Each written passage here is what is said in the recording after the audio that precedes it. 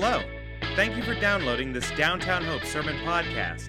We're a faith-based community in the city of Annapolis, Maryland, orienting our lives around Jesus and exist to see the people of our city, region, and world thrive with the hope found in His gospel. Now, please enjoy the Sermon Podcast.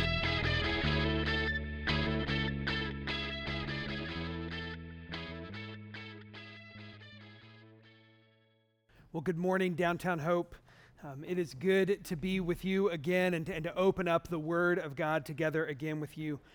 As you know, we are continuing in our series in the book of Philippians today, this series where we've been encouraged to press on, right? Even in the midst of uncertainty and hardship in our lives, to press on, to keep going, to press on towards the upward call of Christ.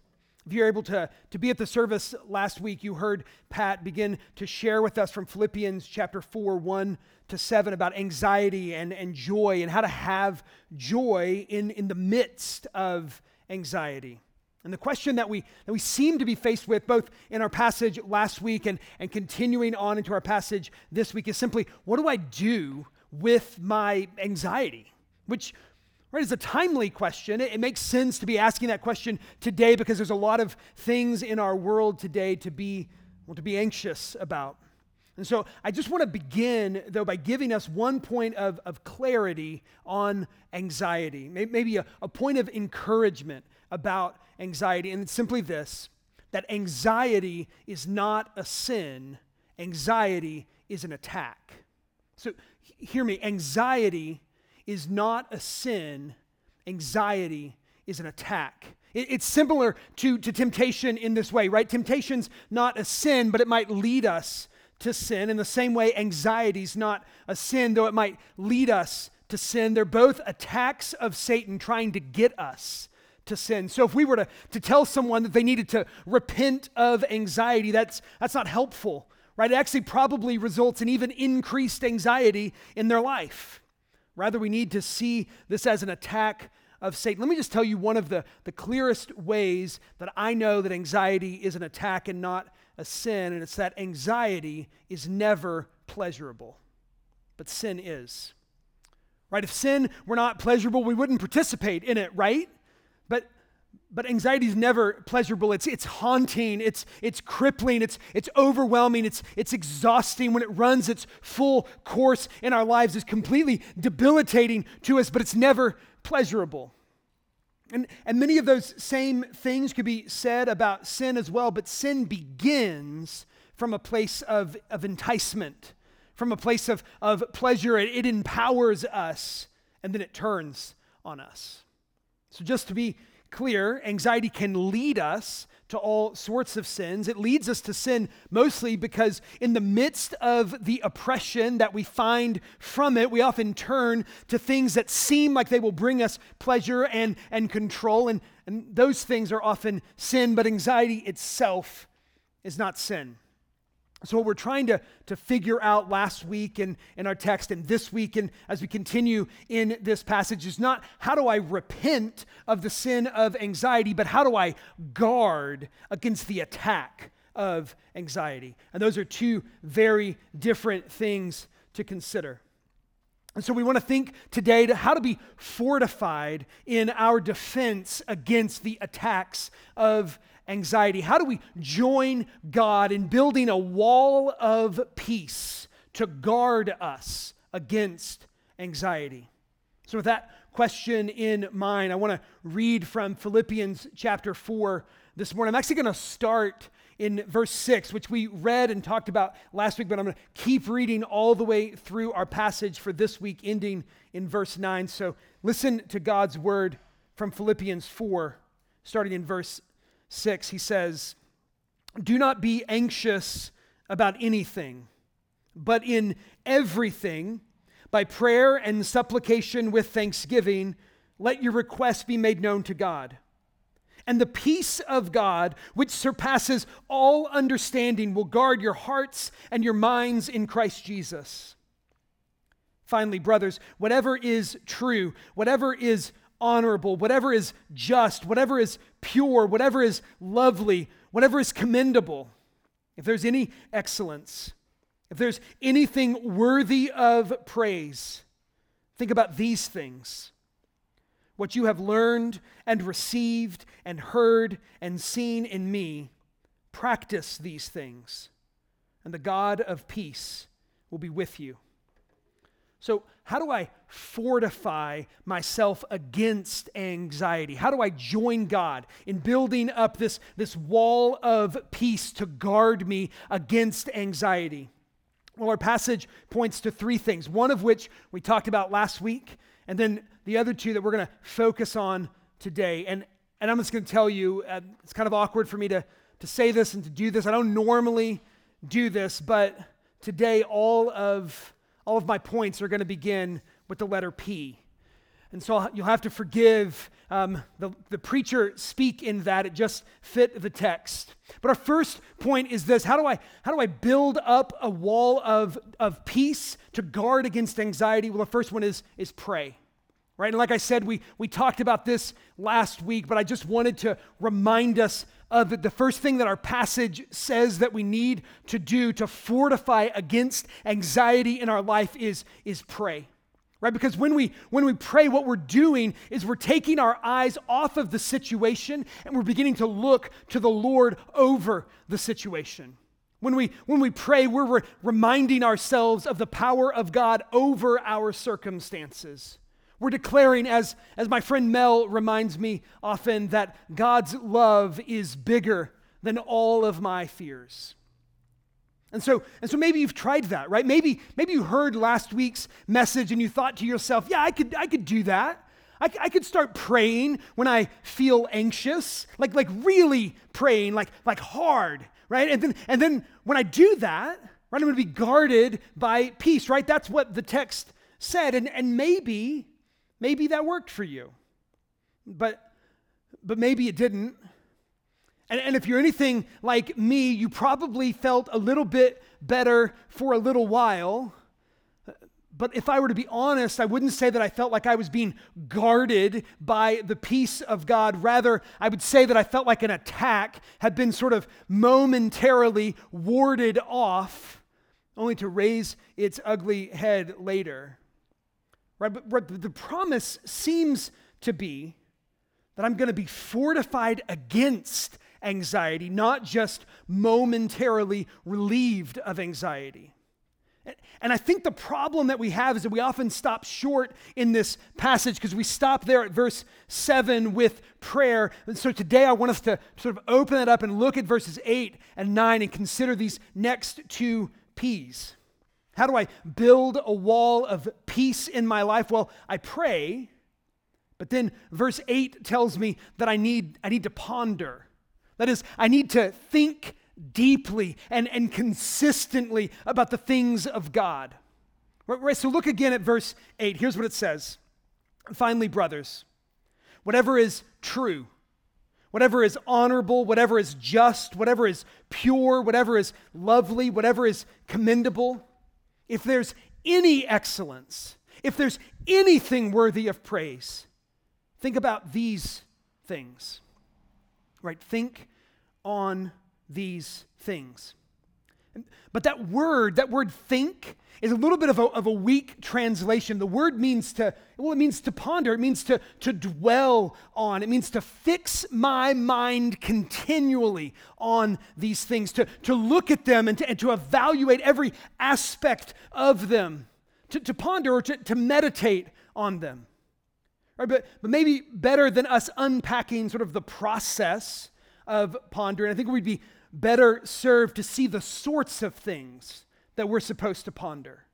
It says things that are true and honorable and just and pure and lovely and commendable and excellent and praiseworthy. In other words, the things of God. In his kingdom, right? The things of Jesus and his life and his death and his resurrection, the things of the Spirit of God and his calling and his work in our lives. And do you see how that's so much bigger? That's such a bigger thing than just praying about something when I encounter anxiety in my life, right? But when I stop at verse 7, I think all I need to do is just sort of toss up a prayer when I face anxiety. But when I do that, I might be heard by God, right, but I'm not defended.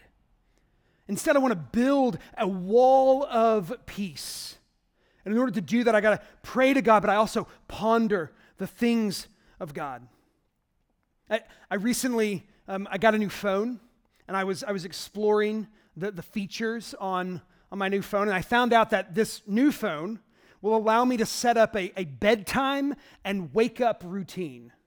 I thought, well, that seems pretty interesting. I mean, I need more routine in my life. This is probably a good thing for me. So I was intrigued by it. So I looked at it a little bit more, and this is what I found. My phone will let me set up a standard time to go to bed every night, and then a standard time that's going to wake me up every morning. And the alarm goes off, and then after the alarm, when I turn off the alarm, here's what it'll do. My phone will read me the weather.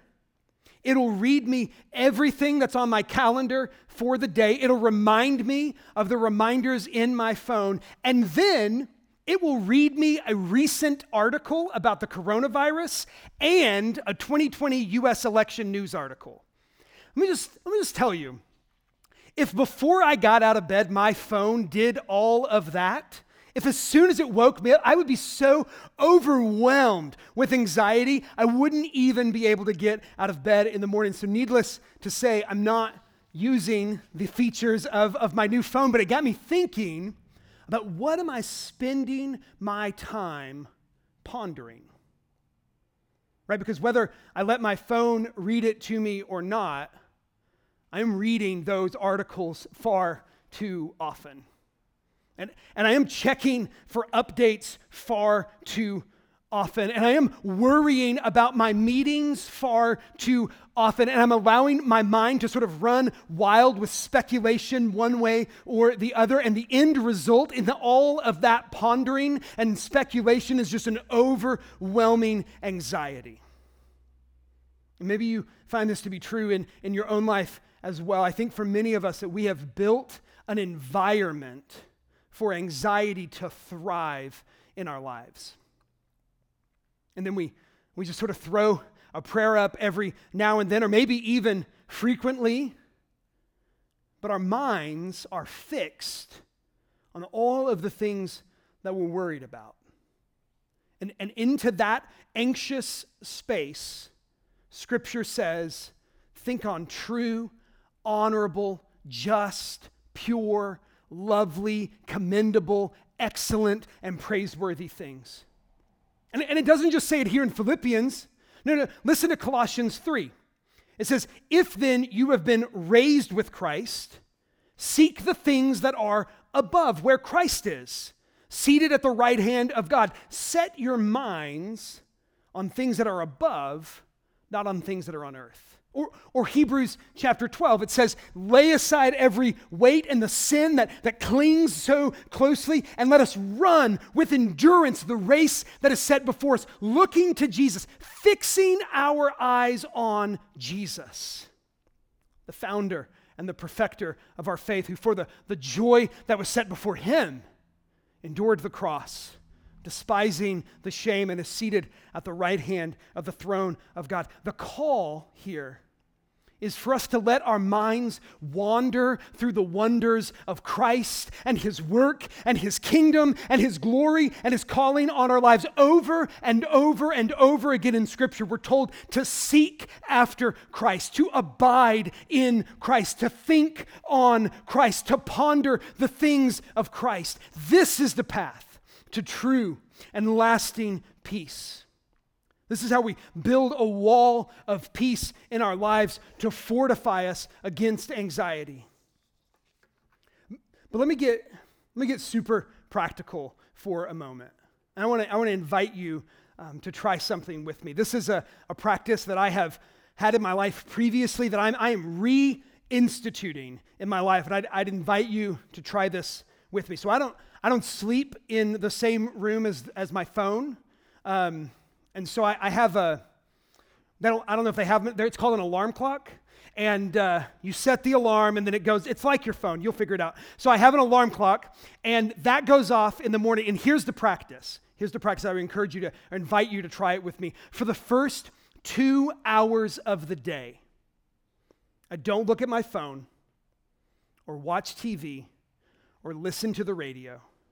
For those 2 hours, as I get ready for the day, I'm silently listening to the voice of God. And I don't mean to say that I'm just spending 2 hours reading my Bible and praying. I do spend some of that time in Scripture and prayer, but I also, I shower, I get dressed, I make and eat breakfast. I get ready for the day, but I do so without checking my email or my text, without reading the news or checking in on social media. I just hang out with God for a couple of hours to start my day. And I find that when that becomes a practice in my life, I am regularly at more peace throughout my day. Now, of course, the rest of the day matters as well, but it's a good start. It often sets us on a trajectory for the rest of the day. So I invite you to try this with me.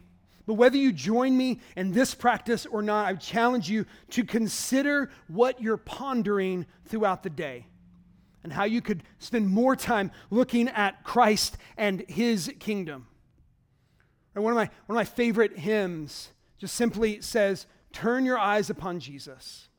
Look full in his wonderful face, and the things of earth will grow strangely dim in the light of his glory and grace." If we're going to be fortified against anxiety in our lives, we can't wait for anxiety to come in order that we can pray about it. We have to build up a wall of peace to defend us. And to do that, we pray to God, we ponder the things of God, and then thirdly, we practice the ways of God. And this is the way our passage puts it when Paul continues in verse 9. He says this, "What you have learned and received and heard and seen in me, practice these things, and the God of peace will be with you." Paul says, if you want to build a wall of peace in your life, look at my example and practice these things. These things that you've learned and received and heard and seen in me. Now, I just want to clarify this verse though, because that word at the beginning, that word translated what, like what you have learned, I think that the translators are trying to make it a little bit more readable. That word is actually these things. It's these things you have learned. So really what the verse actually says is these things you have learned and received and heard and seen in me, do them. So these things that he's talking about is all the stuff he talked about the verse before. All the things in verse 8, that is the things that are, true and lovely and just and pure and excellent, those things. Go back and do those things. Don't just think about them, do them. Don't just ponder the things of God, but practice the things of God. And he's letting us know that he's trying to practice these things too. All right, so we're not supposed to do everything that Paul does. But when we see true and honorable and just, pure, lovely, commendable, excellent, and praiseworthy things in his life, we should do them. It's the same thing he's communicating in 1 Corinthians chapter 11, verse 1, when he says, "Be imitators of me as I am of Christ." In other words, don't do everything that I do, but when you see me imitating Christ, imitate me. And so often we take Paul and we sort of put him on a pedestal like he's got it all together. He doesn't. He gets anxious too. He sins too. But inasmuch as Paul is pondering the things of God and practicing the ways of God, we ought to imitate him. And not just him, but each other as well. Anyone who is practicing the ways of God should be an example to us. And so in this, we all become examples. It's why we need one another so we can peer into each other's lives and see the ways in which other people are practicing the ways of Christ and say, that's the thing that I'm going to imitate in my own life. And meanwhile, they're looking at you and they're saying, that's the thing that I'm going to imitate in my life. And in this, we all begin to do the ways of Christ, to practice the ways of Christ. That's the point, right? It's not who we're looking at, it's that we're practicing the ways of God. And all of us serve as examples of how to do that. So how do I begin, though? How do I begin to practice the ways of God in my life? Well, we could walk back through that sort of list of adjectives in verse 7, right? Or verse 8, but maybe we could sum it up a little bit easier this way, and that is to say that the way of God is to sacrificially love and serve others, even my enemies, and especially those in distress. So if I'm practicing the ways of God, I am constantly looking for opportunities to sacrificially love and serve others, even if I disagree with them, and especially if they're facing difficulty. And I would challenge you to think really specifically and personally about how to do this. Try to get as close to home in your love as possible. Try to get as close as possible to the people that you're serving. Or what I mean is this: so often when we're challenged to sort of love and serve other people, we immediately go to making a donation or sort of, writing a check. And those are good things. I'm not saying that you shouldn't do that. I'm not saying you shouldn't donate art supplies. Donate art supplies. But there are other ways for us to begin to love and serve people. And honestly, most often, the people that we're called to love and serve are the people who are nearest to us. And we so often look at the easy way to donate out there, and we overlook people in our own family. We overlook people that work with us in the same space. Right? But the people who are nearest to us are the ones that honestly require the most sacrifice because we feel it the most. I had a friend recently tell me that he realized that nobody at his work liked to clean the break room or to make the coffee. So he just started doing it. He just started doing it as sort of this practical act of love to his coworkers. Right? It may seem super small, but it's personal and it's sacrificial and it's loving to those who are in his immediate environment. And I wonder what does that look like for you, right? In what ways can you practice the love and service of God to those who are in your immediate environment, to those who you're perhaps prone to disagree with? How can you practice love and service sacrificially in those places? When you practice the ways of God, and you begin to ponder the things of God, and you begin to pray to God, then you will be defended by the peace of God. And these three things, they begin to work together in our life in this really remarkable way, because as you ponder the things of God, He's going to open your eyes up to see new glories that you've never known before. And that's going to prompt you to pray prayers of thanksgiving and praise that you never would have thought of before. And He's going to open your eyes up to see people that are in need that you can love and serve that you wouldn't have seen before. And as you do that, as you begin to practice the ways of God by serving those people, He's going to show you aspects of Himself in the people that you're serving that's going to cause you to ponder more and to pray more and to praise God more. And this will become just this wall of peace. And will guard your heart and your mind in Christ Jesus. That's the promise. And that's our fourth P, the promise of God, His peace. When we pray to God and ponder the things of God and practice the ways of God, we are promised the peace of God. It actually says it twice in this passage. Once in verse 7 where it says, the peace of God that surpasses all understanding will guard your hearts and minds in Christ Jesus. And then again at the end of verse 9 it says, the God of peace will be with you. The peace of God will guard you because the God of peace will be with you.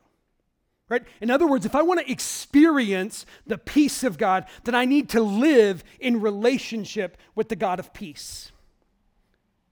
Now I want to remind us of that question that I asked way back at the beginning.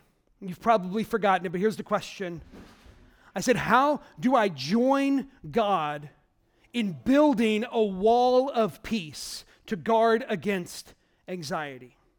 Notice that it's not how do I build a wall, but how do I join God in building a wall of peace? Right? That's so important because one of the quickest ways in our lives to actually generate anxiety is for us to get a checklist of things that we think we have to follow in order to have peace.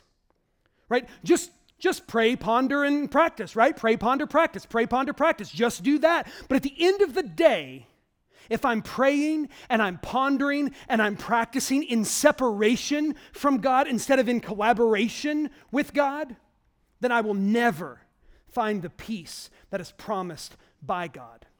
At the core, this is about cultivating a relationship with the God of peace. And we cultivate a relationship by talking to him, right? And by thinking about him. And by doing the things that he loves to do. And in all of this, we join the work that he is already doing in our lives. And then that God of peace will actually use you in the defeat and defense against Satan and anxiety. Here's the way Paul puts it in Romans 16. Listen, I love this verse. He says, the God of peace, so the same God, the God of peace, will soon crush Satan under your feet.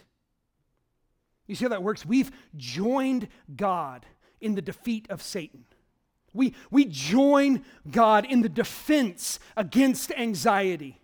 With God, we build a wall of peace to defend against anxiety in our lives. With God, we crush Satan and his work in our lives. Now, I know there are a lot of reasons to be anxious these days. There always is. There always is. But we can begin to build a wall of peace to defend us against those attacks by praying to God and pondering the things of God and practicing the ways of God. And when we do, we're promised the peace of God. Let's pray. God, we confess that we need you. Lord, it is easy for us to just get overwhelmed with all the things that are going on in the world, all the things that are going on in our lives. God, we do not live in a peaceful world. But we know that your kingdom is a kingdom of peace. You are the God of peace. Your Son, Jesus, is the Prince of Peace. The Spirit of God that indwells us is the Spirit of peace. And yet our experience so often is one of fear, one of anxiety. And so, Lord, the answer is simply that we need more of you. And so, Lord, we just ask that you would help us to experience more of who you are. Lord, you would help us to know you more fully, to know you more deeply. Lord, fill us with your peace. Show us more of who you are and help us to fix our hearts and our minds on you. Lord, help us to love as you love. Lord, we pray that we would know your peace this day and every day. In Christ's name.